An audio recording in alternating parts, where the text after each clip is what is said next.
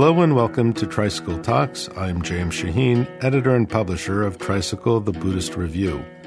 In this episode, Tricycle web editor Matthew Abrahams is joined by former white supremacist Arno Michaelis and Pardeep Kaleka, whose father was killed in a shooting at a Sikh temple by a white supremacist. The two men now tour the country together, speaking to schools and communities about how to disarm hate by meeting it with compassion.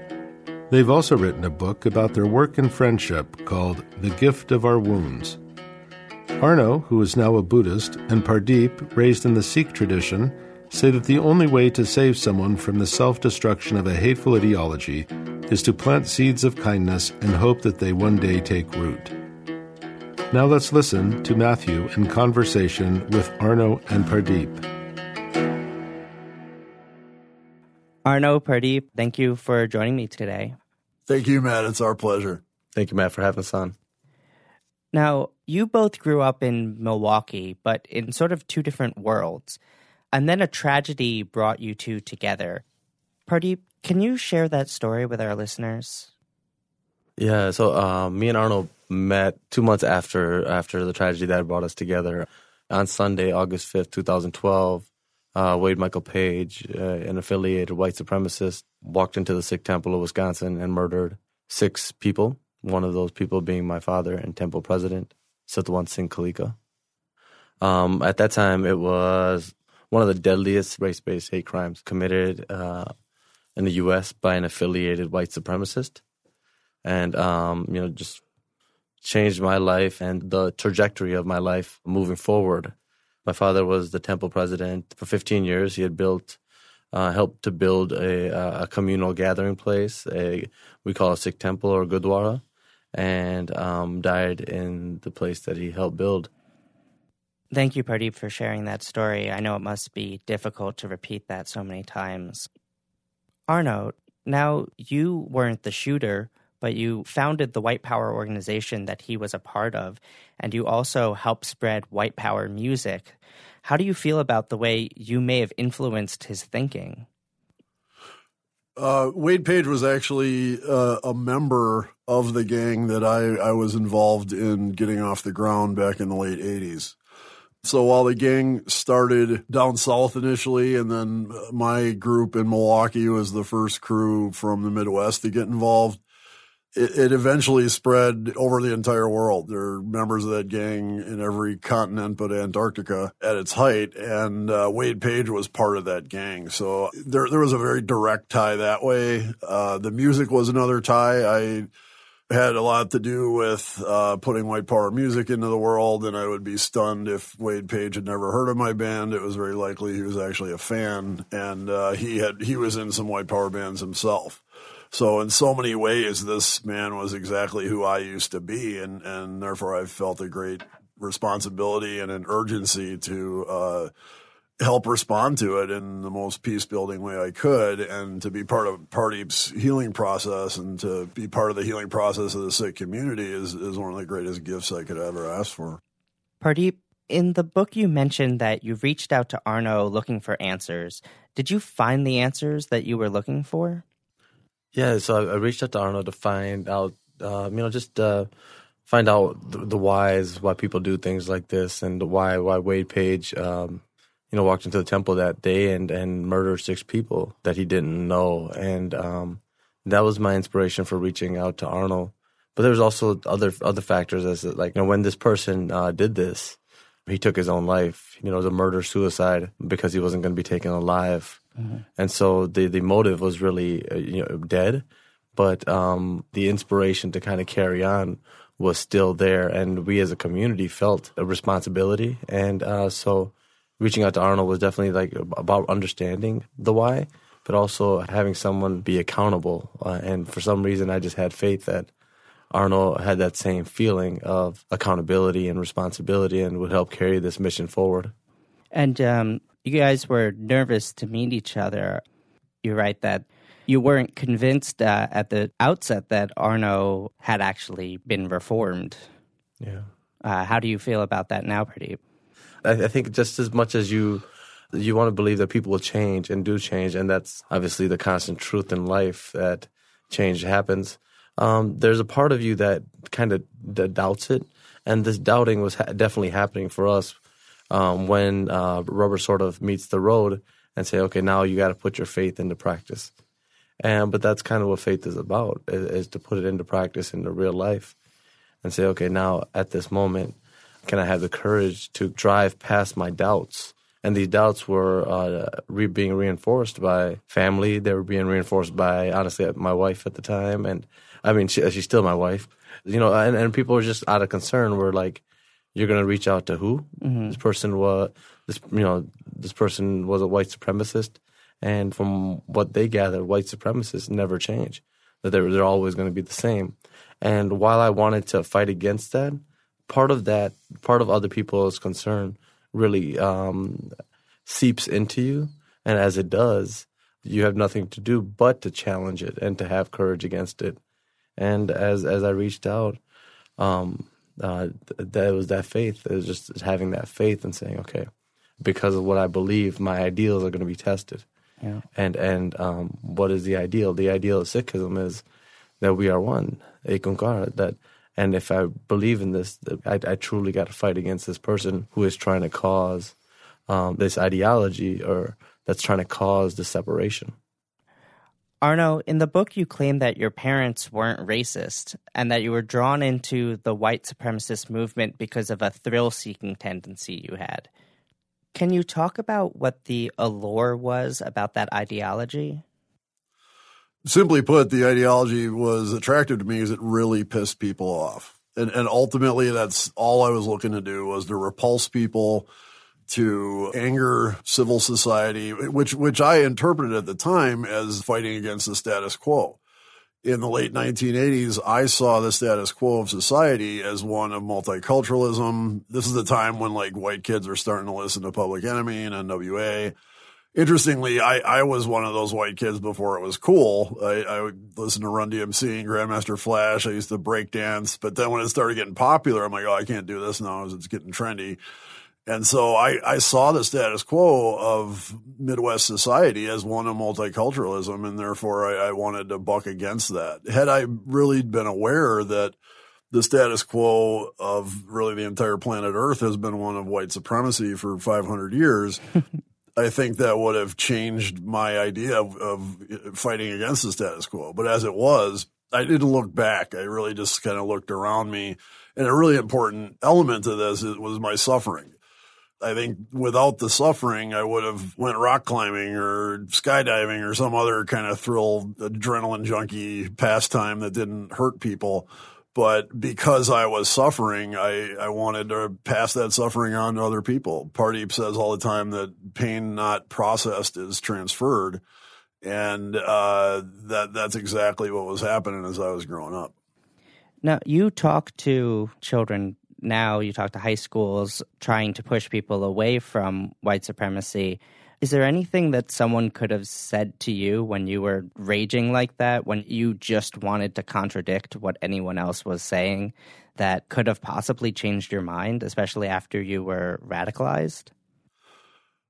Today, especially when I'm dealing with young men, I believe all human beings need challenge in their life. It's how we learn. It's how we grow. It's how we expand our comfort zone. It's really without facing challenges and failing and then facing challenges and succeeding. Without that process, life is kind of an empty thing. And so today, when I'm dealing with young men, I challenge them to say, yeah, it's easy to respond to aggression with aggression. Like any fool can do that. It's literally like falling into a raging river and just being swept away by it.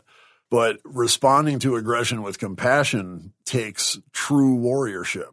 Like that's falling into the raging river and walking against the current and setting your path driven by your genuine self rather than being led by your circumstances. And so I challenge young men to be warriors and understand what warriorship's all about. And had that been presented to me by the right person at the right time, I think that certainly could have been effective. It's also important to understand, though, that when you're talking about interrupting violent extremism, quite often when people are like deep in the throes of it, you're not going to be able to reach them. All you'll be able to do is plant a seed. And that seed may come to fruition a year later, 2 years later, 7 years later. It may never, but that's really all you can do until somebody says, hey, until they have the realization that, like, I got to make a change. Mm-hmm. And once they do have that realization, then having someone to guide you toward your next steps is a huge help.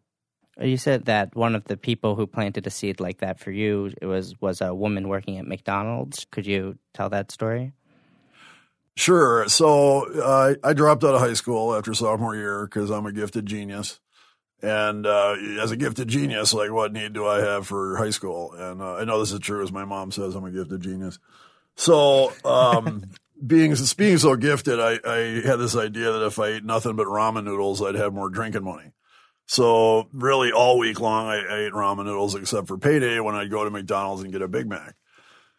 And the McDonald's I went to was by where I cashed my check. I didn't have a bank account. And when I walked into this McDonald's, I was just kind of blown away by this elderly black woman who was working there behind the counter because she had this beaming, genuine smile on her face that just shone like the sun. It was absolutely unconditional. It was for everyone who walked through that door.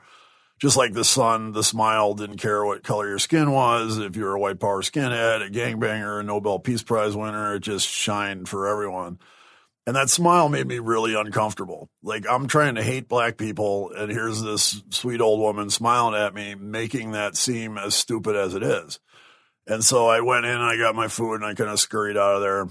A week goes by, I'm drinking, fighting, printing T-shirts, eating ramen noodles. Payday again, I go for another Big Mac. She's there again. This time she recognizes me. She remembers what I ordered. She remembers I drank Diet Coke. She's asking me about my day. She's talking about the weather, making me all the more uncomfortable. Like, this whole process is making my skin crawl because I'm trying to assume the ideology of white supremacy as who I am.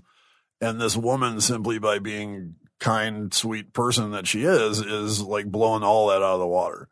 So once again, I get my food, I go scurrying out. A week passes. Between paydays, somebody came by the house with a homemade tattoo machine, and the gifted genius in me strikes again, and I had this idea to get a swastika tattooed on the middle finger of my right hand. Mm-hmm. And that was specifically so when people responded to my hostility with more of their own, which is exactly what I was trying to provoke from everyone at every minute of my day, I could show them my middle finger with the swastika on it before closing my hand into a fist and hitting them. As I came to McDonald's that next payday, I froze in the doorway. And it was like an instinctual, irresistible feeling that I did not want this old lady to see my swastika. I did not want to disrespect her with it. And it was involuntary. I just kind of stood there in the doorway for a minute, and I'm like, doesn't anybody else work here? Like, where's the next closest McDonald's? It was cold out. I wasn't going to walk a couple miles to another McDonald's, so I figure I'll just keep my hand in my pocket and she won't see it. But while I was paying for my food, she saw the swastika and she just says, "What is that on your finger?" And I was already 6'3" by that time. I was a good foot taller than her. And I felt about 6 inches high when she asked me that. And all I could do was stare down at my boots and just say, "Oh, it's nothing." Mm-hmm. And she waited till I looked up at her and she said, "I know that's not who you are. You're a better person than that." And I was just like, "Can I have my Big Mac, please?" And I got my food and I scurried out of there and I never came back. And actually I went back to my house. I got drunk as fast as I could.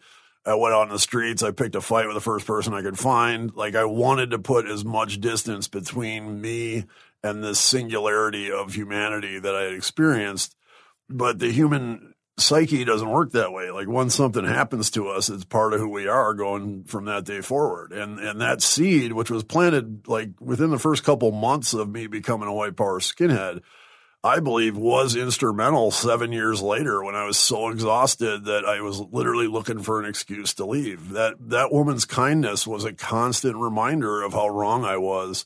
And it's very important to say also that her kindness was true resistance to what I was doing. Her kindness was truly defying everything I was trying to provoke. I wanted people to hate me.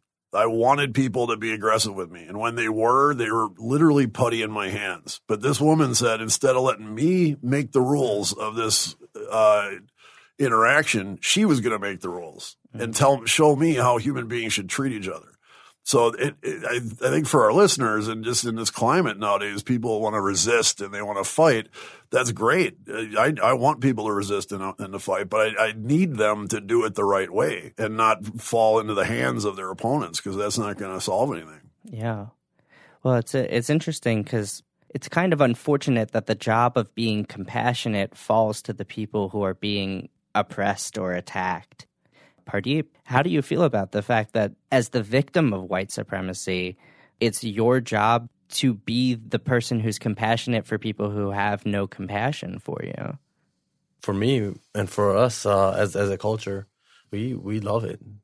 We want to be able to respond to that. And before this incident happened, really nobody knew about.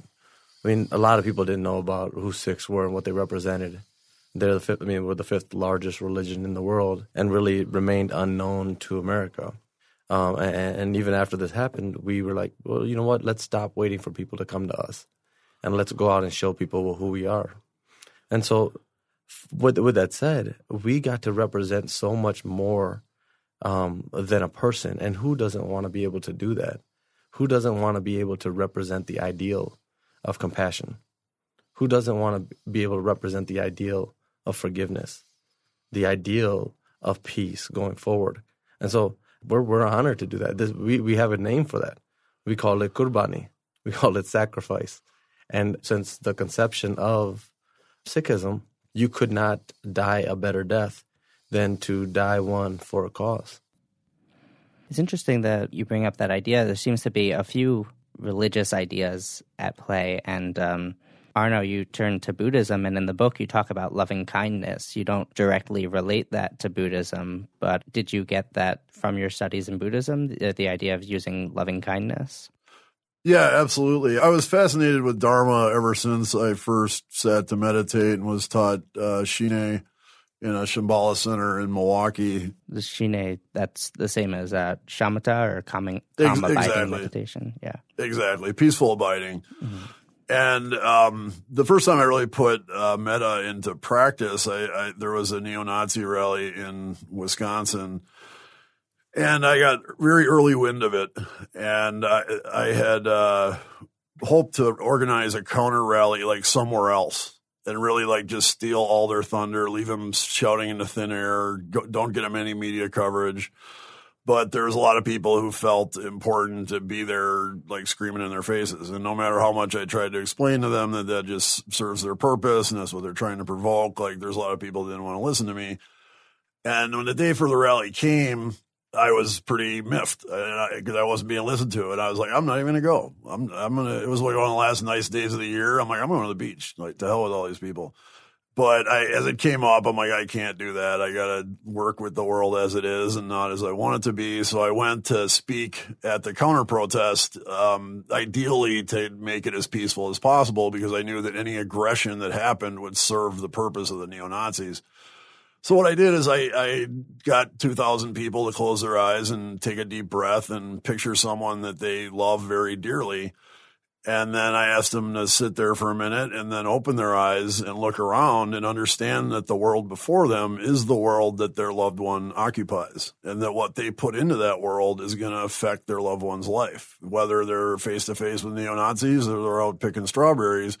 Like if whatever we put into this world, it shapes it. And that's what I was trying to get across. And it was very abbreviated meditation. I had about 3 minutes and it was a pretty tense situation, but it was that idea of picturing someone that you love very deeply in a personal level and then carrying that outward to the world around you, even to neo-Nazis, people who certainly don't deserve that love, but they are the ones who need it most. And as my story is evidence of, that's what transforms people. That's what moves the needle.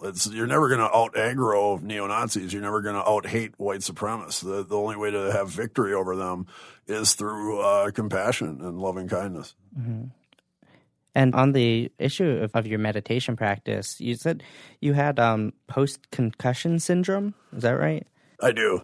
So you have mood swings. You say you still feel a lot of anger. and you still have the thrill-seeking tendencies. When you think back to your fights, they still excite you. But did you say the meditation helps with that?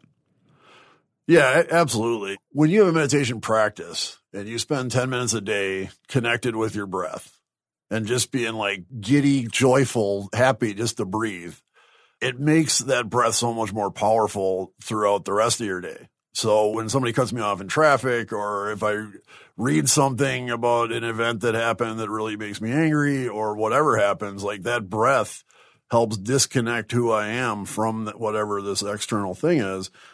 It helps me return control of what's happening to my mind. And I remind myself that it's my lens that resolves my reality, and I dictate how that lens works. I say over and over again that without my meditation practice, I wouldn't be able to do what I'm doing by any stretch. And I honestly don't think I'd be able to function doing anything, because I'm facing the physical consequences of my stupidity like every single day, and meditation helps me deal with it. You're listening to Matthew Abrahams in conversation with Arno Michaelis and Pardeep Kaleka, co-authors of The Gift of Our Wounds. If you're enjoying this podcast, don't forget to visit tricycle.org/podcast, where you'll find more conversations featuring some of today's most compelling Buddhist writers, thinkers, and teachers. At tricycle.org, you can also watch our monthly feature films, interact with well-known Buddhist teachers in our monthly Dharma Talk series, or download one of our ebooks on Buddhist teachings. You can also explore our magazine archive spanning 27 years. Now let's return to Matthew, Arno, and Pardeep.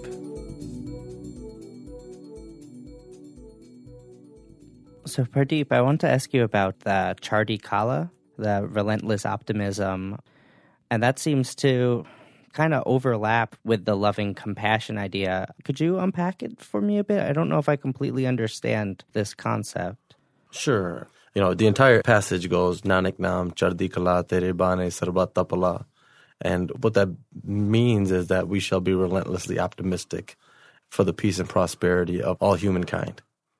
And Sikhism is very much driven by the Dharma, as is Buddhism, as is lots of Hinduism. Like, there's an Eastern philosophy, so that you're going to have crossover. But I think some of those are just universal properties and ideals of Christianity, Judaism, you name it, and that transcends all religions.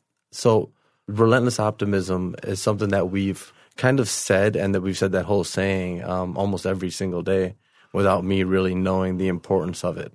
And as Arno talks about those seeds, and even the seeds that were probably put into him as a child growing up, we're all gardeners. We all are, and we all plant seeds on a day-to-day basis. Sometimes we stick around to see, like, did they germinate? But a lot of times we don't. And who's to say what you're doing and when you do it is not that, that vital seed that person needs to be able to change. So for us, those seeds were always planted within our faith. And really August 5th, 2012 really just tested and said, okay, you know what? If it's going to show up, it's going to show up now, because whatever you've planted, I have to take and I have to pot that, and I have to present it to the world and show them, did these flowers grow? That's where we sat that day. It's really the responsibility and mission of saying, okay, this is who Sikhs are. This is who immigrants are. This is the difference between, and even thinking about the difference between white supremacy as an ideal and a white supremacist as a person, and saying, you know what, we can vilify a culture of white supremacy, but when we start vilifying people and saying that this is white supremacist is bad, we're being consumed. And without us even knowing it, we're being consumed into this hatred that if you don't think a person is capable of change, how can you have that gratitude and that relentless optimism that we speak about? So for us, it was really just testing of ideals. I'd like to add to that, Matt, too.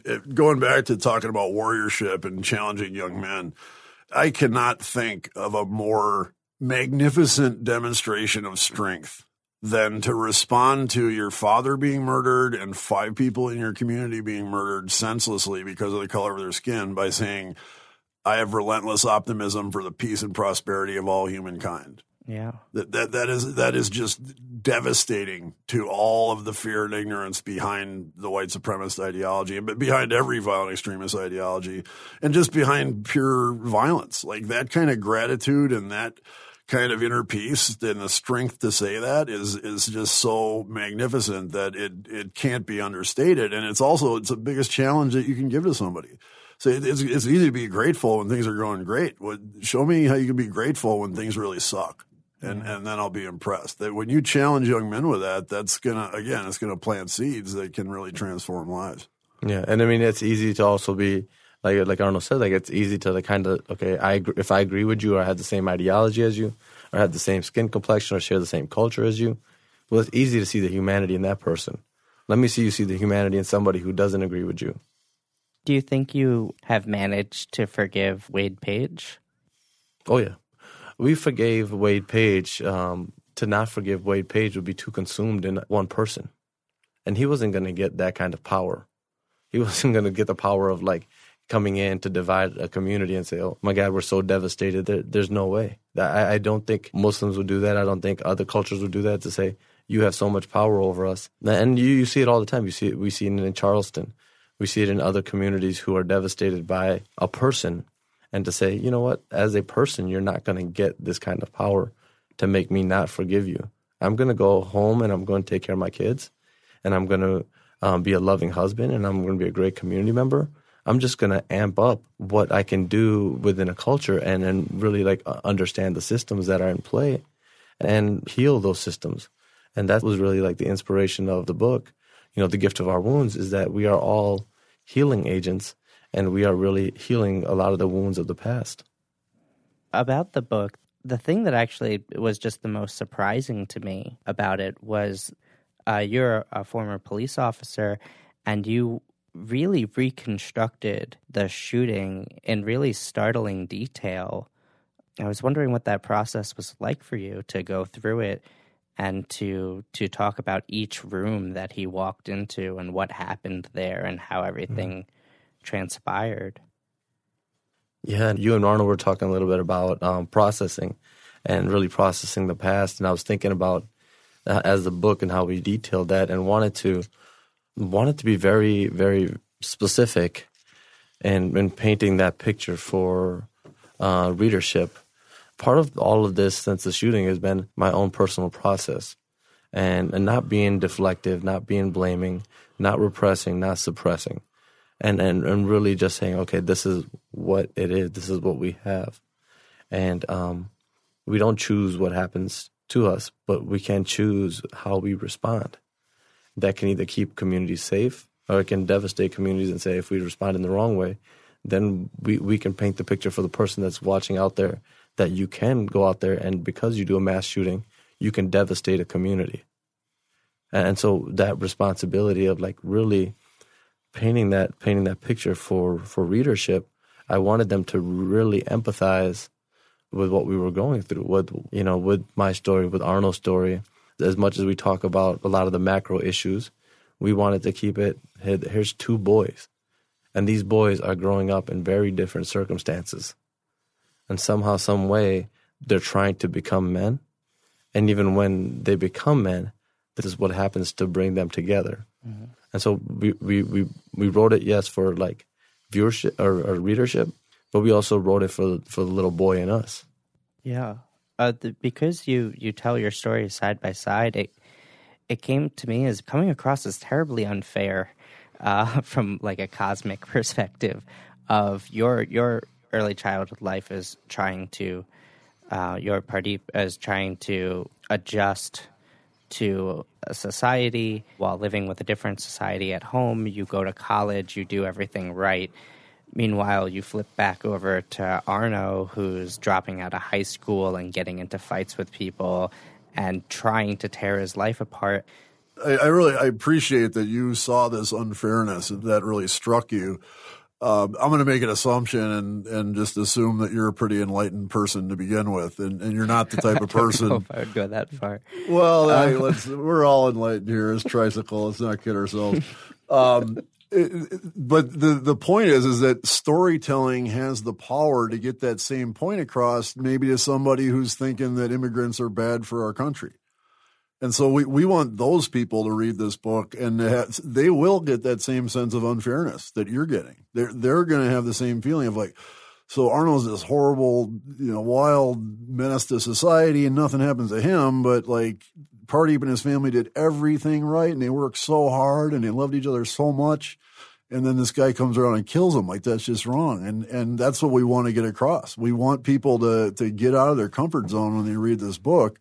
And what that does is it expands their comfort zone to places where it wasn't before. And I honestly believe that can, not just necessarily our book on its own, but that kind of work is what we got to do to transform our society into one where all people are valued and included. Yeah, I want to talk about now the current political climate.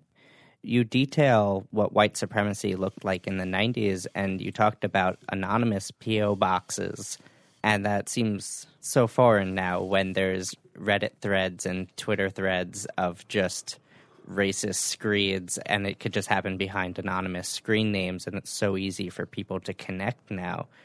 How do you see the white supremacy of today? You've been working against it, and it seems like the problem's gotten a lot worse. Yeah, it can certainly be imposing. Pardeep and I we're human. We're not superheroes, and we have times when we get down and we feel beat down by what's happening in the world, and we feel discouraged. Every single time that happens, there's somebody there to lift us up. There's somebody to remind us that there's way more good than bad about humanity, and to not lose faith. And so before any discussion of the current state of white supremacy happens, I have to say that we cannot lose our faith in humanity. Once we do that, they win. And when I say they, I mean that ideology. It's not even the human beings who are stricken by it. It's the ideology itself. The way that white supremacy is in many ways mainstream today is a huge concern to me. Back in the late 80s, early 90s, when we used to wave guns around and yell about watering the tree of liberty with the blood of tyrants, like, we got sent to prison. We had like federal RICO laws slapped on us, and we got dragged in front of grand juries and sent off for federal time. And when I say we, I mean the skinheads of my day. I was fortunate just through dumb luck to never have been incarcerated. Nowadays, the exact same rhetoric is coming from the White House. The exact same rhetoric is coming from huge news outlets. And yeah, technology is a huge reason for that. We were in the days of P.O. boxes, as you noted, and like handwritten letters. And you really had to work to put information out there and to connect with people. And we did it through P.O. boxes and stolen calling cards on payphones. Nowadays, it is way easier. It's way easier to spread hatred, but fortunately, it's also way easier to spread the countermeasures that we need as human beings. So technology is a double-edged sword. It always will be. Fire can heat your house and keep you alive during the winter, or it can burn your house down and kill you. And so because technology is such a force nowadays, to me, it's just all the more reason why we got to understand our responsibility to use that technology in a positive way. And I think there's been great strides in that direction by huge social media platforms like Facebook and big tech companies like Google and Tesla even. I really feel good about the future. I'm an optimist. Relentlessly optimistic, you may say. And I think that human progress has always been 2 steps forward and 1 step back. And even though you're taking that step backwards, you're still moving forward. So the way I see the current political climate, the current political regime, is that this is a good thing because it's an opportunity for us as a society to have conversations that need to be had and that haven't been had in the past. This is our chance, and it's very important that we seize that opportunity. Now, does the strategy have to change if there is white supremacy in the White House? You see figures like Steve Bannon there, and you have to think that there is some degree of white supremacy in the White House. When white supremacy is the authority, and it's not a fringe movement, does your response to it have to change? I think from time to time there's tactical adjustments you got to make, but it always boils down to the fact that you're never going to extinguish violence with violence alone. Everybody likes to quote MLK, as do I. He's a great hero of mine, and hate cannot drive out hate. Only light can do that. That kind of stuff. Those are important things to keep in mind, but. And white supremacy has always had a position of power. Otherwise, it wouldn't have been supremacy. Like that's been going on for 500 years. It's just coming out to the forefront right now, and people are being outright about it. Which, honestly, again, I think is a good thing. I'm of the opinion where if I'm talking to somebody, I would like them to lay their cards out on the table and tell me exactly how they feel about these issues, rather than being coy about it and dancing around the issues. And okay, the cards are on the table now. Like we see what's up here, and people are mobilizing. Not just people of color, but the human beings across the board, and especially young people. We're super inspired by March for Our Lives. We're inspired by Black Lives Matter. We're really feeling good about the future because of youth movements like that. While at the same time, even movements as noble as those can find themselves in this position where we're fighting hate with hate, and that's a recipe for disaster. You just mentioned that you like when people have their cards out on the table. There's a chapter where you talk about having David Duke of the KKK at your house, and during your hateful punk rock days, you thought he was too soft because he would use dog whistles. He would talk about equality for white people instead of specifically saying what he wanted to say. And there's Milo Yiannopoulos' Breitbart emails got released, and there's all this talk about the white nationalist Richard Spencer and them going, no, we can't really talk to him because he's too obvious. We need to do this, but we need to stay in the mainstream. We have to use these dog whistles. I'm, of course, paraphrasing. Sorry. Go ahead. Yeah. Well, I mean, just that approach in general.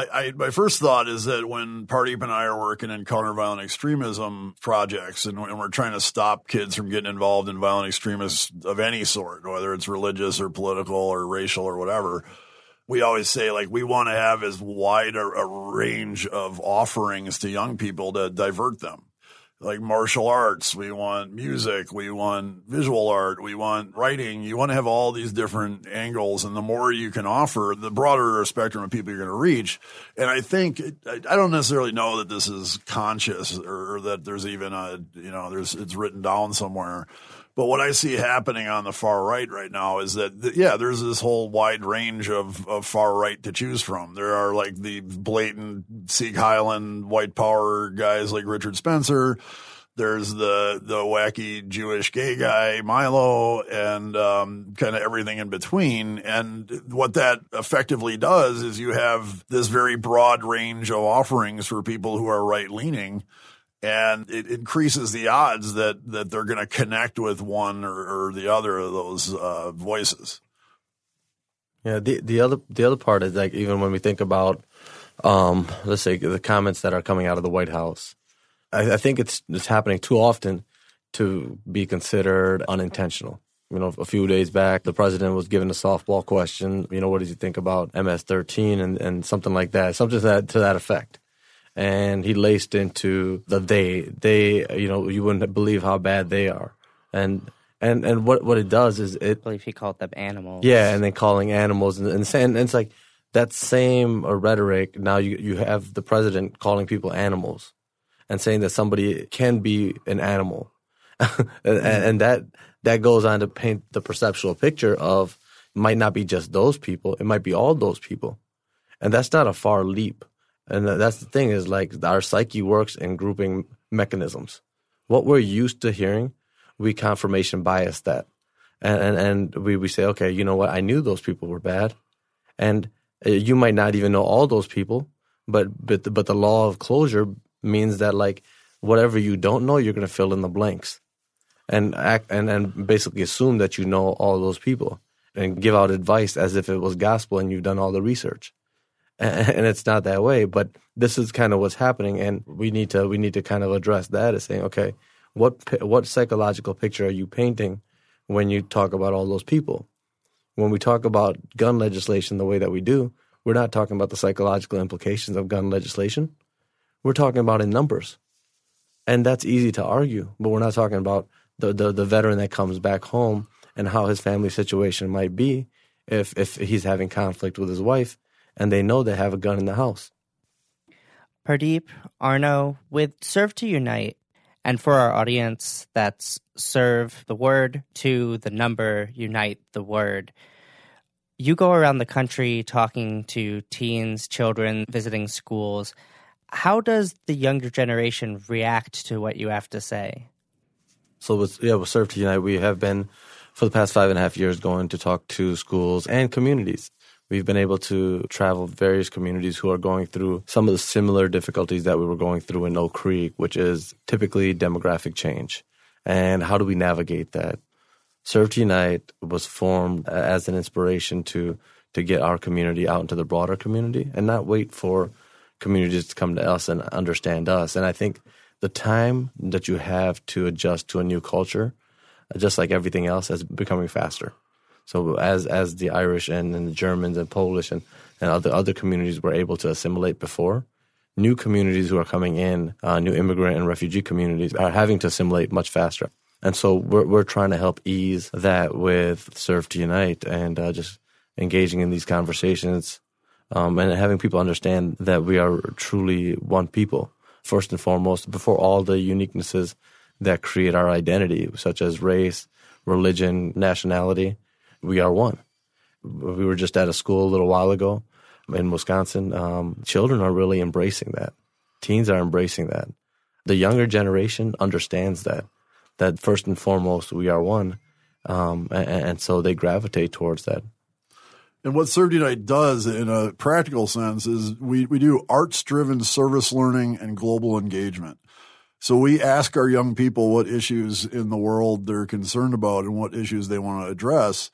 And when they answer, we just help facilitate service projects to address those problems. So over the years, our young people from second grade through college have addressed issues like human trafficking, homelessness, veterans issues, Islamophobia, racism, homophobia, environmental issues. We've done a lot of Holocaust remembrance and education, done a lot of genocide prevention stuff.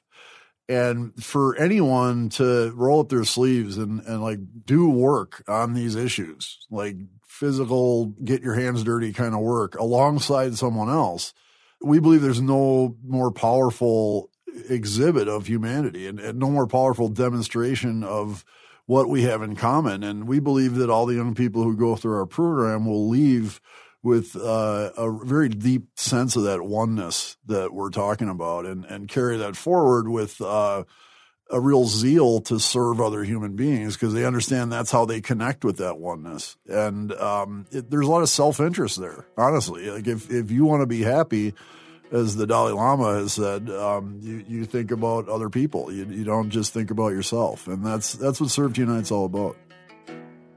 Well, Arno and Pardeep, thank you both for sharing your story with me today and with our listeners. Congratulations on your new book and best of luck with your work moving forward. Thank you, Matt. It's been a pleasure. Thank you, Matt. You've been listening to Matthew Abrahams in conversation with Arno Michaelis and Pardeep Kaleka, co-authors of The Gift of Our Wounds on Tricycle Talks. We'd love to hear your thoughts about the podcast, so write us at feedback@tricycle.org.